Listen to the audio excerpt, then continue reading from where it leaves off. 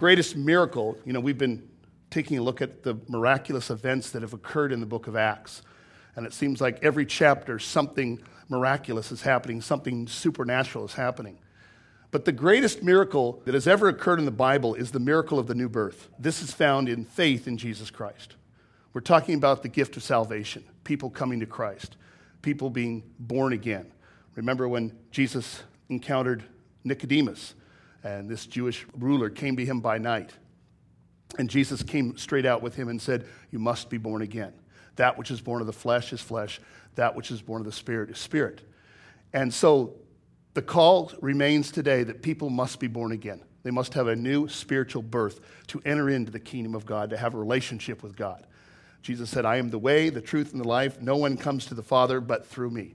And Jesus is still the way to the Father. Now, we've been looking at Acts from the point of view of the supernatural. There are amazing and astounding miracles that occurred in the book of Acts. But again, I want to reiterate that the gift of salvation still remains the greatest of all the miraculous gifts. You all know my testimony. On a balmy night in Palm Springs, California at age 14, I stumbled into this makeshift coffee house. And there they were playing Christian music. This was in like I said, 1972. And then after the music was done, they came around and shared the gospel with us. This guy explained the gospel clearly to me, and I began to pray and confess my sins and actually began to weep and cry before the Lord. And I remember after I asked Christ to come into my life, I walked out of that little place, and I felt brand new. I felt like I'd been a changed person. It was like the old guy died, and I became a new person. I didn't know the Bible says, therefore, if any person be in Christ, they're a new creation. Old things have passed away. All things are brand new. And I also felt cleansed on the inside. I felt clean. That's exactly what happens in the new birth. God cleanses us from our sins. Well, in chapter 26, we see Paul once again giving his testimony of how he came to the Lord. And we've said that the best way to reach people for Christ is to tell others about what God has done for you, how he's answered prayer in your life, how he's blessed you, how he's encouraged you, how he's helped you. That's the best testimony. We don't want to take a Bible and slam people over the head and condemn them to hell. We want to share the love of Christ with them, right? We want to share the good news of the gospel. The gospel is good news. The world needs that good news in their life. They need that experience of joy and blessing and the promise of salvation. Well, here's Paul on his way to Damascus, and he's intent on incarcerating Christians. And Paul was involved in going after Christians who were what they called people of the way. And we've talked about that in previous messages. And they were trying to destroy or cut off this Christian message and this sect of a man named Jesus of Nazareth, who supposedly, they said, had been raised from the dead. Truth is, Christ was and is raised from the dead. So Paul was intent on stopping this message of the gospel. And here he is on his way, and a brilliant light comes out of heaven. I don't believe this was the light from the sun. I believe it was a supernatural light. And the light blinded Paul. And the power was so intense that everybody that was with Paul, he had to be in a group of people, fell to the ground. They all just hit the ground. And then this voice began to speak. Now, Paul apparently saw Christ. The other people didn't. But they heard a voice, but they didn't know exactly what was being said. And as we just read, Jesus began to say, Paul, why are you persecuting me? See, it's interesting. When you persecute Christians, you're persecuting Christ, right? But when you bless Christians and help Christians, you're blessing Christ and you're helping the Lord. And so Jesus said, you're persecuting me, Paul, because you're doing harm to Christian believers. And Paul said, who are you? And he said, I'm Jesus, the one you're persecuting, the one you've been attacking. And then the Lord commissioned him and said, I'm going to make you a minister to preach this good news of the gospel all around the known world. And I will protect you, my hand will be upon you, and I will bless you, Paul. But you will also suffer for my name's sake. And we've seen in the book of Acts how many times Paul has suffered for the gospel of Jesus Christ. The Bible says all those that live godly in Christ Jesus will suffer persecution. So times in life we suffer because we're believers. We suffer for righteousness' sake. Now, I remember when I felt the call to ministry, after I became a Christian there in Palm Springs, it wasn't too much later that I felt the Lord calling me to be a minister. Of course, it didn't happen immediately. A lot of times when God makes a promise in your life, it has a fulfillment that comes much later. And sometimes we think, well, where is it? Why isn't it happening? But if God has spoken something into your life, he will bring it to pass, the Bible says. So I felt the call to ministry. And in fact, I felt the call to youth ministry, like a youth minister. And I thought, this coming revival that I believe is coming to the United States and around the world is going to be a youth movement. Every time God moves amongst people, primarily he touches young people. I don't know why that is exactly, but it's a wonderful thing because when you have someone who's young and excited about the Lord, they become a great witness to tell others about Christ. So God placed this call on me to be a minister, and I said a youth minister. Well, if this revival comes and a lot of young people come into the kingdom and we're able to minister to them, then again, I would be a youth minister, ministering to youth, but not just youth, anybody that comes into the kingdom and is born again. And so Paul himself got the same call to be a minister. People think, oh, how do you become a preacher or a minister or a pastor? Is it something you just say, well, I think I'll just do that? No, it's a calling from God. Just like you were called into the kingdom to become a child of God, you're called to be a preacher or a minister or a pastor. And it's a calling that comes from God. So we don't choose that. God chooses us for his purposes. I came from a family of teachers. All my family were teachers. And I did teach, taught high school for years. But the calling was still there, to a greater calling to preach the gospel of Jesus Christ. And so God always brings to pass those things that he promises in our life. But we must wait upon him. So here Paul meets the risen Christ, and he goes instantly from persecutor to believer. Isn't that interesting? Here he's persecuting Christians. Now he's a believer in the ones that he was persecuting and the ones that worship the one he was persecuting. And Jesus speaks to Paul concerning his mission and his calling. Now, let's go back to verse 18 of chapter 26, because this is what I want to hone in on today. Jesus said, I've called you to open their eyes, in order to turn from darkness to light and from the power of Satan to God. And this is what I want to take a look at. We want to look at a scriptural point of view of the miracle of salvation. And, some people think if I just go to church, I'm a Christian. Or because I live in America, I'm a Christian. Or I own a Bible, that makes me a Christian.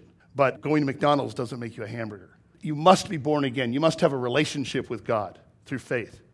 And so we're not talking about being religious here. We're talking about coming into relationship with God through the working and the power and the love of Jesus in our lives. It all comes back to Jesus, his life, his ministry, his death, his resurrection.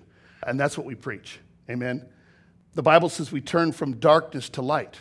And so the world in itself is in darkness. They may not realize that, but the world is covered in darkness and under the deception of the evil one, of Satan himself. And we know that Satan is a fallen angel. His name once was Lucifer, and he was at a high place in heaven, perhaps the head of worship in heaven. And he had a place of high prominence. And this angelic being, who was created by God, desired to be like God. He said, I will be like the Most High. And God said, no, you won't. And he cast him out of heaven. And Jesus said, I saw Satan fall from heaven as lightning strikes the earth. And so Satan was cast out of heaven, and he was so powerful that he was able to convince a third of the angels to go with him. So it shows the kind of power that Satan has over people and things. And a third of the angels left heaven with Lucifer, who became Satan, and was cast down to the earth. And those angelic beings became what we call demonic entities or demons. And their influence is evil. And their main purpose is to keep people from coming to God. And you'd be amazed at the strategy and the schemes that these angelic demonic beings, they once were angels, now they're demons, use to keep people from coming to the gospel, to coming to faith in Jesus Christ. And so a lot of circumstances happen in life because there is demonic influence keeping people from hearing the good news of the gospel. I mean, a life can be totally changed by asking Christ to come into their life. And these demonic entities are keeping people from the gospel. Satan is described as the prince of the power of the air. That's an interesting thought. Satan certainly has power, and he yields that power in the earth. And he dwells in the atmosphere. But remember, these are invisible beings. You can't see them. Although I remember one time I was coaching basketball, 10th grade basketball, and we were getting killed. It was like we were losing by like 40 points or something. And I was in the locker room trying to, come on, we can do this. And there was this one kid that was always giving me trouble. And he was just, had problems. So kind of an unruly kid, but pretty good athlete, actually. And I remember I'm talking to the guys, and all of a sudden I kind of look out of the corner of my eye, and I see this demonic entity on his face, over his face. It looked like kind of a monster thing. And I went, and then it was just gone like that. But then I thought, it doesn't surprise me, because this kid was operating under some kind of weird, power that was not normal, and it wasn't healthy, and it wasn't good.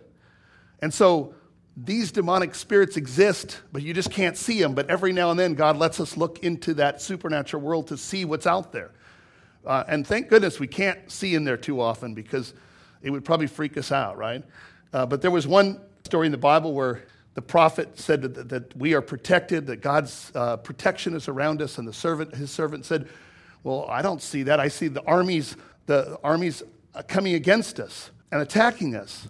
And then the prophet said, open his eyes. And he looked out, and around the outside of these armies that they were coming against them were the army of God in the horsemen in their chariots in fire. So there are times when we get to see into that realm and see what's happening. But the Bible says we don't wrestle against flesh and blood, but against spiritual powers, spiritual wickedness in the heavenly places. So much of life is a battle. It's a conflict between good and evil. And a lot of people think, well, this life is just we're here just to work and to play and have fun. But really, it's more of a war that we're involved in, a spiritual war.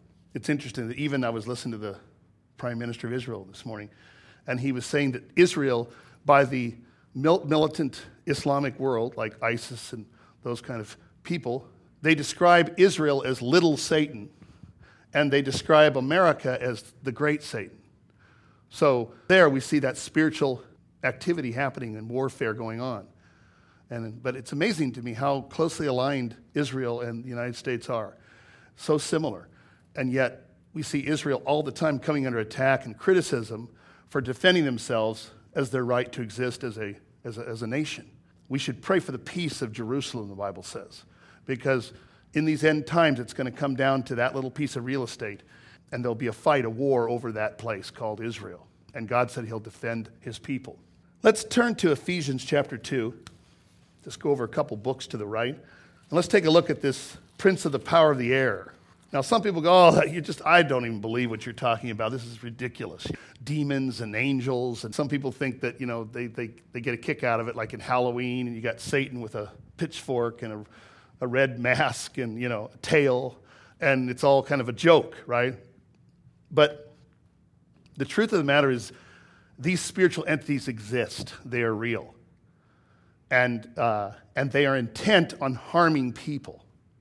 They don't have good intentions, these demonic personality. And they yield power. We said our message is turning from the power of Satan to the power of God, or to God.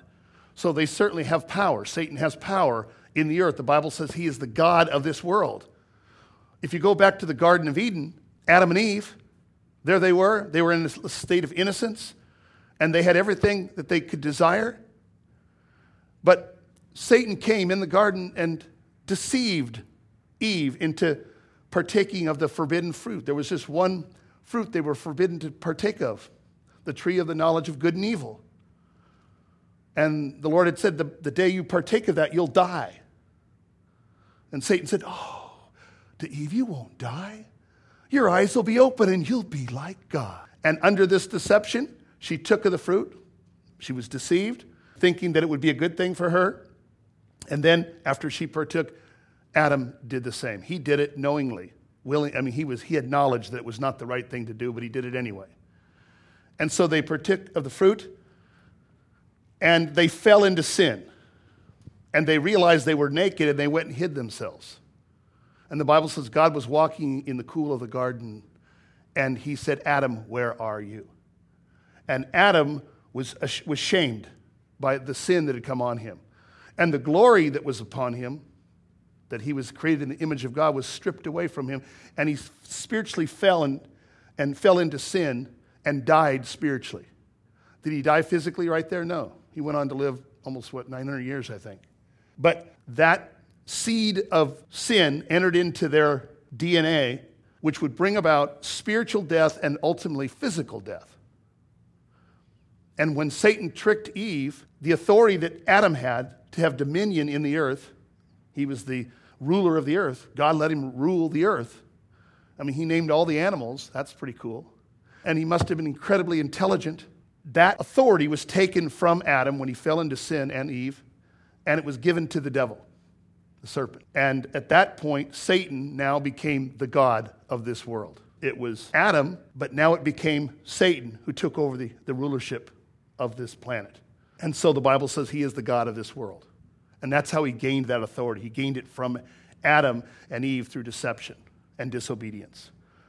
For one man's disobedience, sin entered the world. And that sin has been passed on from generation to generation to generation. And, people talk about, well, what is sin? Sin is just missing the mark. In the Greek era, when they did archery, they had, you try to shoot your arrow into the bullseye, right? And if you missed the bullseye, depending on how close you were, they would say sin 1, sin 2, sin 3, from the bullseye. The bullseye is perfect righteousness, holiness, without flaw, without sin. And the Bible says all have sinned and fallen short of the glory of God. And so there is none righteous, no, not one. Only God himself is righteous. So nobody can hit the bullseye, right? But we have all sinned and come short of the glory of God, the Bible says. And so sin has come upon the human race. But the good news is, through Jesus Christ, that sin can be redeemed. That sin can be forgiven. And there is salvation available through the death, burial, and resurrection of Christ. Praise God. Now let's look at Ephesians very quickly. Chapter 2. And you, verse 1, he made alive who were dead in trespasses and sins. So before we came to Christ, we were dead in our sins and trespasses, in which you once walked according to the course of this world, according to the prince of the power of the air, the spirit who now works in the sons of disobedience. Of course, this is the spirit of Satan, among whom also we once conducted ourselves in the lusts of the flesh, fulfilling the desires of the flesh and of the mind, and were by nature children of wrath, just as others. But God, look at verse 4, who is rich in mercy, because of his great love with which he loved us, even when we were dead in trespasses, made us alive together with Christ. By grace you have been saved, and raised us up together, and made us sit together in the heavenly places, that in the ages to come he might show the exceeding riches of his grace in his kindness toward us in Christ Jesus. Praise God. So here we see that we were dead in sins, we were lost, and when we opened our heart to Christ, like on that balmy night in Palm Springs when I prayed, Lord Jesus, come into my life, forgive me for my sins. Through an action of faith, the Bible says God raised us up to sit with him in heavenly places. So Christians are in the highest place in earth. We are in the heavenly realm. We are here on this earth, but we also dwell in Christ in the heavenly realm. And we've been raised up, and we received the life of God. The Bible says, in him was life, and the life was the light of men. But as many as received him, to them he gave the right, the power, the privilege to become children of God through the work of faith. For by grace are you saved through faith, that not of yourselves. It is the gift of God, not of works, lest any man boast. So grace is a free gift. There are a lot of people today who, I'll give, but I want back. I'll scratch your back, you scratch mine. That's how the world operates a lot. You do a favor for me, I'll do a favor for you. If you do me harm, I'll do you harm, revenge. But God's gift of salvation is free, no strings attached. You don't work for it, you don't deserve it, you don't have to do anything but receive it by faith. The just shall live by their faith. And faith comes by hearing, hearing by the word of God. As the word of God is preached, faith comes. And people receive Christ through the action and work of grace and faith. And so now there's a new entrance to God that was closed off in the Garden of Eden. Adam's relationship with God was separated. He was separated from God. But that relationship was redeemed through the cross of Jesus. And by his death, the gap was closed once again, and people could have access to God through Jesus. The greatest miracle in life is receiving Jesus Christ into your life. There's no doubt about it. Now, let's turn over to 2 Corinthians. Go back to the left. Chapter 4, verse 3. 2 Corinthians comes right after Romans. Actually, it comes right after 1 Corinthians. Chapter 4, verse 3. But even if our gospel is veiled, it is veiled to those who are perishing. You know, a lot of people say, I don't need God in my life. I don't need to go to church. I don't need the Bible. I can just live my life and enjoy life without having to be a Christian, without having to be a believer. So the gospel in many ways is veiled, means it's not revealed to people. And the reason it's veiled is because of verse number 4. Listen to this. Whose minds the God, now notice, where does the veiling occur? Where's the work? It's done in the mind of a person, right? And so what in their mind they think, well, I don't know if God exists or not. I'm an agnostic, or I might even be an atheist. If God shows up, then I'll believe in him. But I'm not sure. And science teaches we evolved from one-cell amoebas, and so I don't even know if there is a God or how we got here. And these kind of philosophies and ideologies go through people's minds, and it gives them an excuse not to believe in God and to say, well, there is no God. The Bible says the fool has said in his heart, there is no God. The Bible says the heavens declare the glory of God. And God is self-evident, but people are under deception to not believe in God and believe in Christ. So verse 4, the God of this age has blinded those who do not believe, lest the light of the gospel, there's the light, of the glory of Christ, who is the image of God, should shine on them. So Satan blinds people from the light of the gospel. But God is greater than Satan. And he still allows the gospel to be preached. And the anointing of the Holy Spirit is there. How God anointed Jesus of Nazareth with the Holy Spirit with power. And he went about doing good and healing all that were oppressed of the devil. For God was with him. And it still happens today. The preaching of the gospel goes forth over the radio, over the television, over the internet, in churches all around the world. And the gospel is being preached, and people still are coming to Christ against the will of Satan, right? And the desire of Satan. And people are opening their heart to the Lord. And when they do, great blessing comes into their life. Their life turns around. And once they were in darkness, now they're in light. But Satan is the one deceiving people from coming to that knowledge. Let's turn to Colossians chapter 1. Go to the right, a couple books. Galatians, Ephesians, Philippians, Colossians. And let's look at chapter 1, verse number 12. Giving thanks to the Father who has qualified us to be partakers of the inheritance of the saints in the light. Boy, I love that. As believers, we've been released from Satan's power or his authority over us. As a Christian, Satan has no authority over you. He can intimidate you. He can attack you to some degree, but he has no authority over you, no power over you. Greater is he that's in you than he that's in the world. The greater one, Christ in you, is stronger than Satan. So believers don't need to fear Satan, but he still brings evil influences in our life on occasion to come against us, to bring harm to us, to bring sickness into our life, or some kind of harm, some kind of persecution, some kind of trial that many times the enemy is involved in. And sometimes we just think, it's just life, it's a circumstance. And we don't realize that there's a demonic power that's influencing our life in a negative way. It can influence our emotions, our state of being. And one of the greatest weapons of the enemy is discouragement, trying to discourage us in our lives, right? But the Father, who has qualified us to be partakers of the inheritance of the saints in light. We have access to our spiritual inheritance. You can't receive an inheritance from your parents until they die. If there's a will that's written in a family, when the parents have died, that will states clearly and legally that the properties and the monies and whatever they have to be given to their children, right, as an inheritance. Corey and I were talking about this. And the contract or the will itself doesn't go into effect until the person dies. Well, Jesus died. And Jesus is the possessor of all things. As we're going to read here, he created heaven and earth. And he possesses all things. And in Christ, we are inheritors of that possession. So that when Christ died, that inheritance was instated, was legally active so that when you come to Christ and you're born again, now you are an inheritor of all things. You are a possessor of heaven and earth. That's a good one, Donald Trump. We own it all.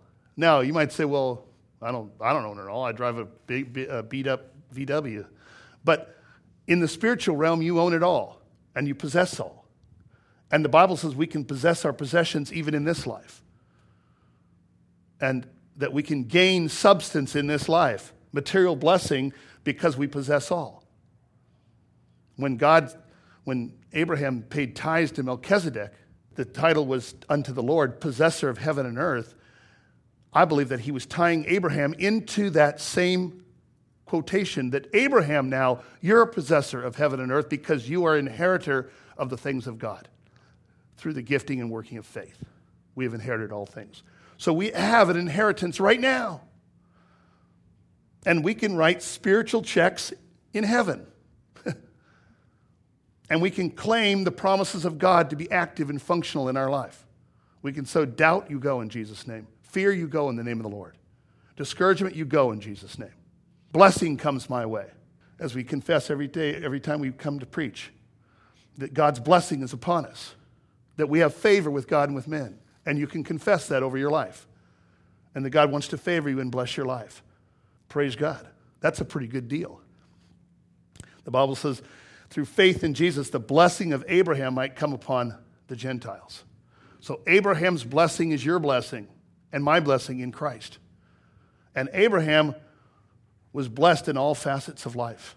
God made Abraham rich to establish his covenant.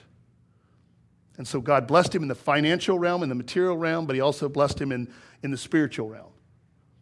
And he was blessed in all things because he believed. That's all. Right? Just faith. Faith is powerful. Faith, Jesus said, moves mountains. Now look at verse 13. He has delivered us from the power of darkness and conveyed, that word conveyed is translated the word transferred, us into the kingdom of the Son of his love. So we have been delivered out of darkness, from the power of darkness, and we have been translated or transferred into the kingdom of the Son of his love.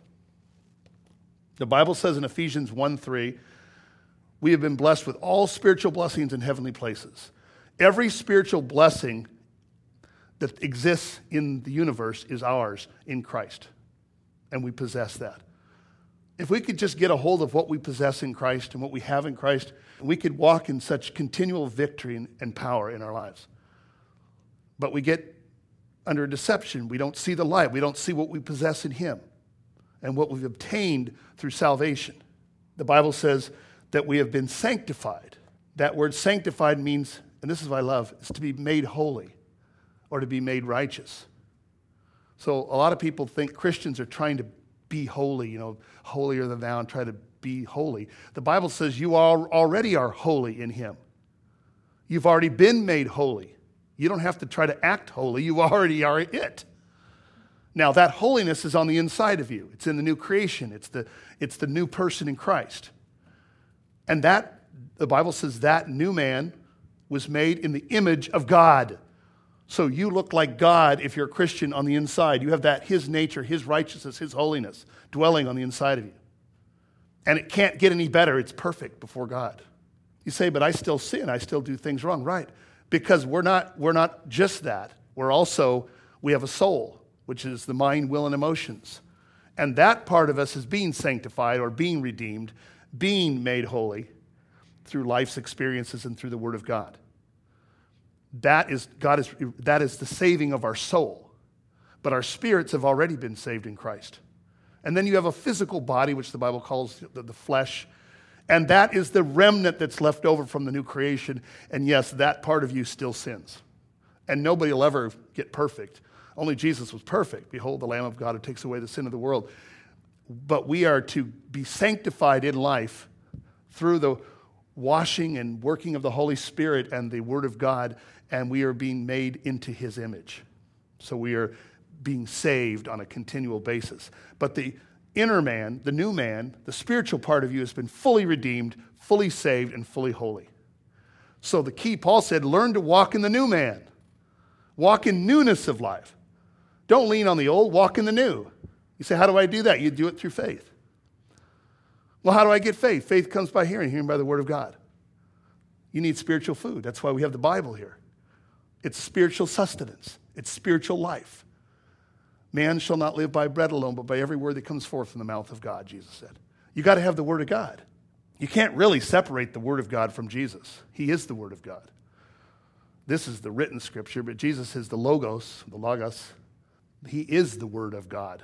In the beginning, God said. There it is. There's the logos, the word speaking, right? We need the word in our life because it brings strength to the inner man, that he would grant you, according to the riches of his glory, to be strengthened with might by his spirit in the inner man. So when we hear the word today, we are strengthening our spiritual man, our spiritual person, and getting strong in the things of God. And hopefully you'll walk out today and say, you know what, I believe God now. I've got more faith. I'm going to pray stronger, and I'm going to take more authority over my life and the things that are coming against me. And I'm not going to listen to the whispering of Satan and his lies and deceptions, but I'm going to stand on the word of God. Heaven and earth shall pass away, but my words shall never pass away, the Bible says. The grass withers, the flower fades, but the word of God remains forever. That's why we preach this word. Now, a lot of churches preach other things, but you got to stay on the word of God because that word brings life to people and brings salvation. Very quickly, we're going to close here. So we've been blessed with every spiritual blessing. We've been sanctified and made holy. We don't have to try to be holy. We've already been made holy in Christ, as we mentioned. Well, going back to Acts 26, verse 28. Let's flip back over there. Back to our story about Paul. He's given this wonderful testimony. He's testifying before the king, King Agrippa. You know, he's been with the first governor, Felix the cat, and then the next governor, Festus. Now he's preaching to the king, Agrippa, who was a Roman, but he was well versed in Judaism. In fact, he practiced Judaism. And he understood the scriptures. And Paul was defending the gospel and conveying him to the truth of the word of God, that the scriptures said that the Old Testament prophets, what they proclaimed about the coming of the Messiah, was personified in the person of Jesus. That Jesus was the fulfillment of this Messiah that was supposed to come at a later date. And all the prophets in the Old Testament prophesied about this Messiah coming. The Son of God being manifested.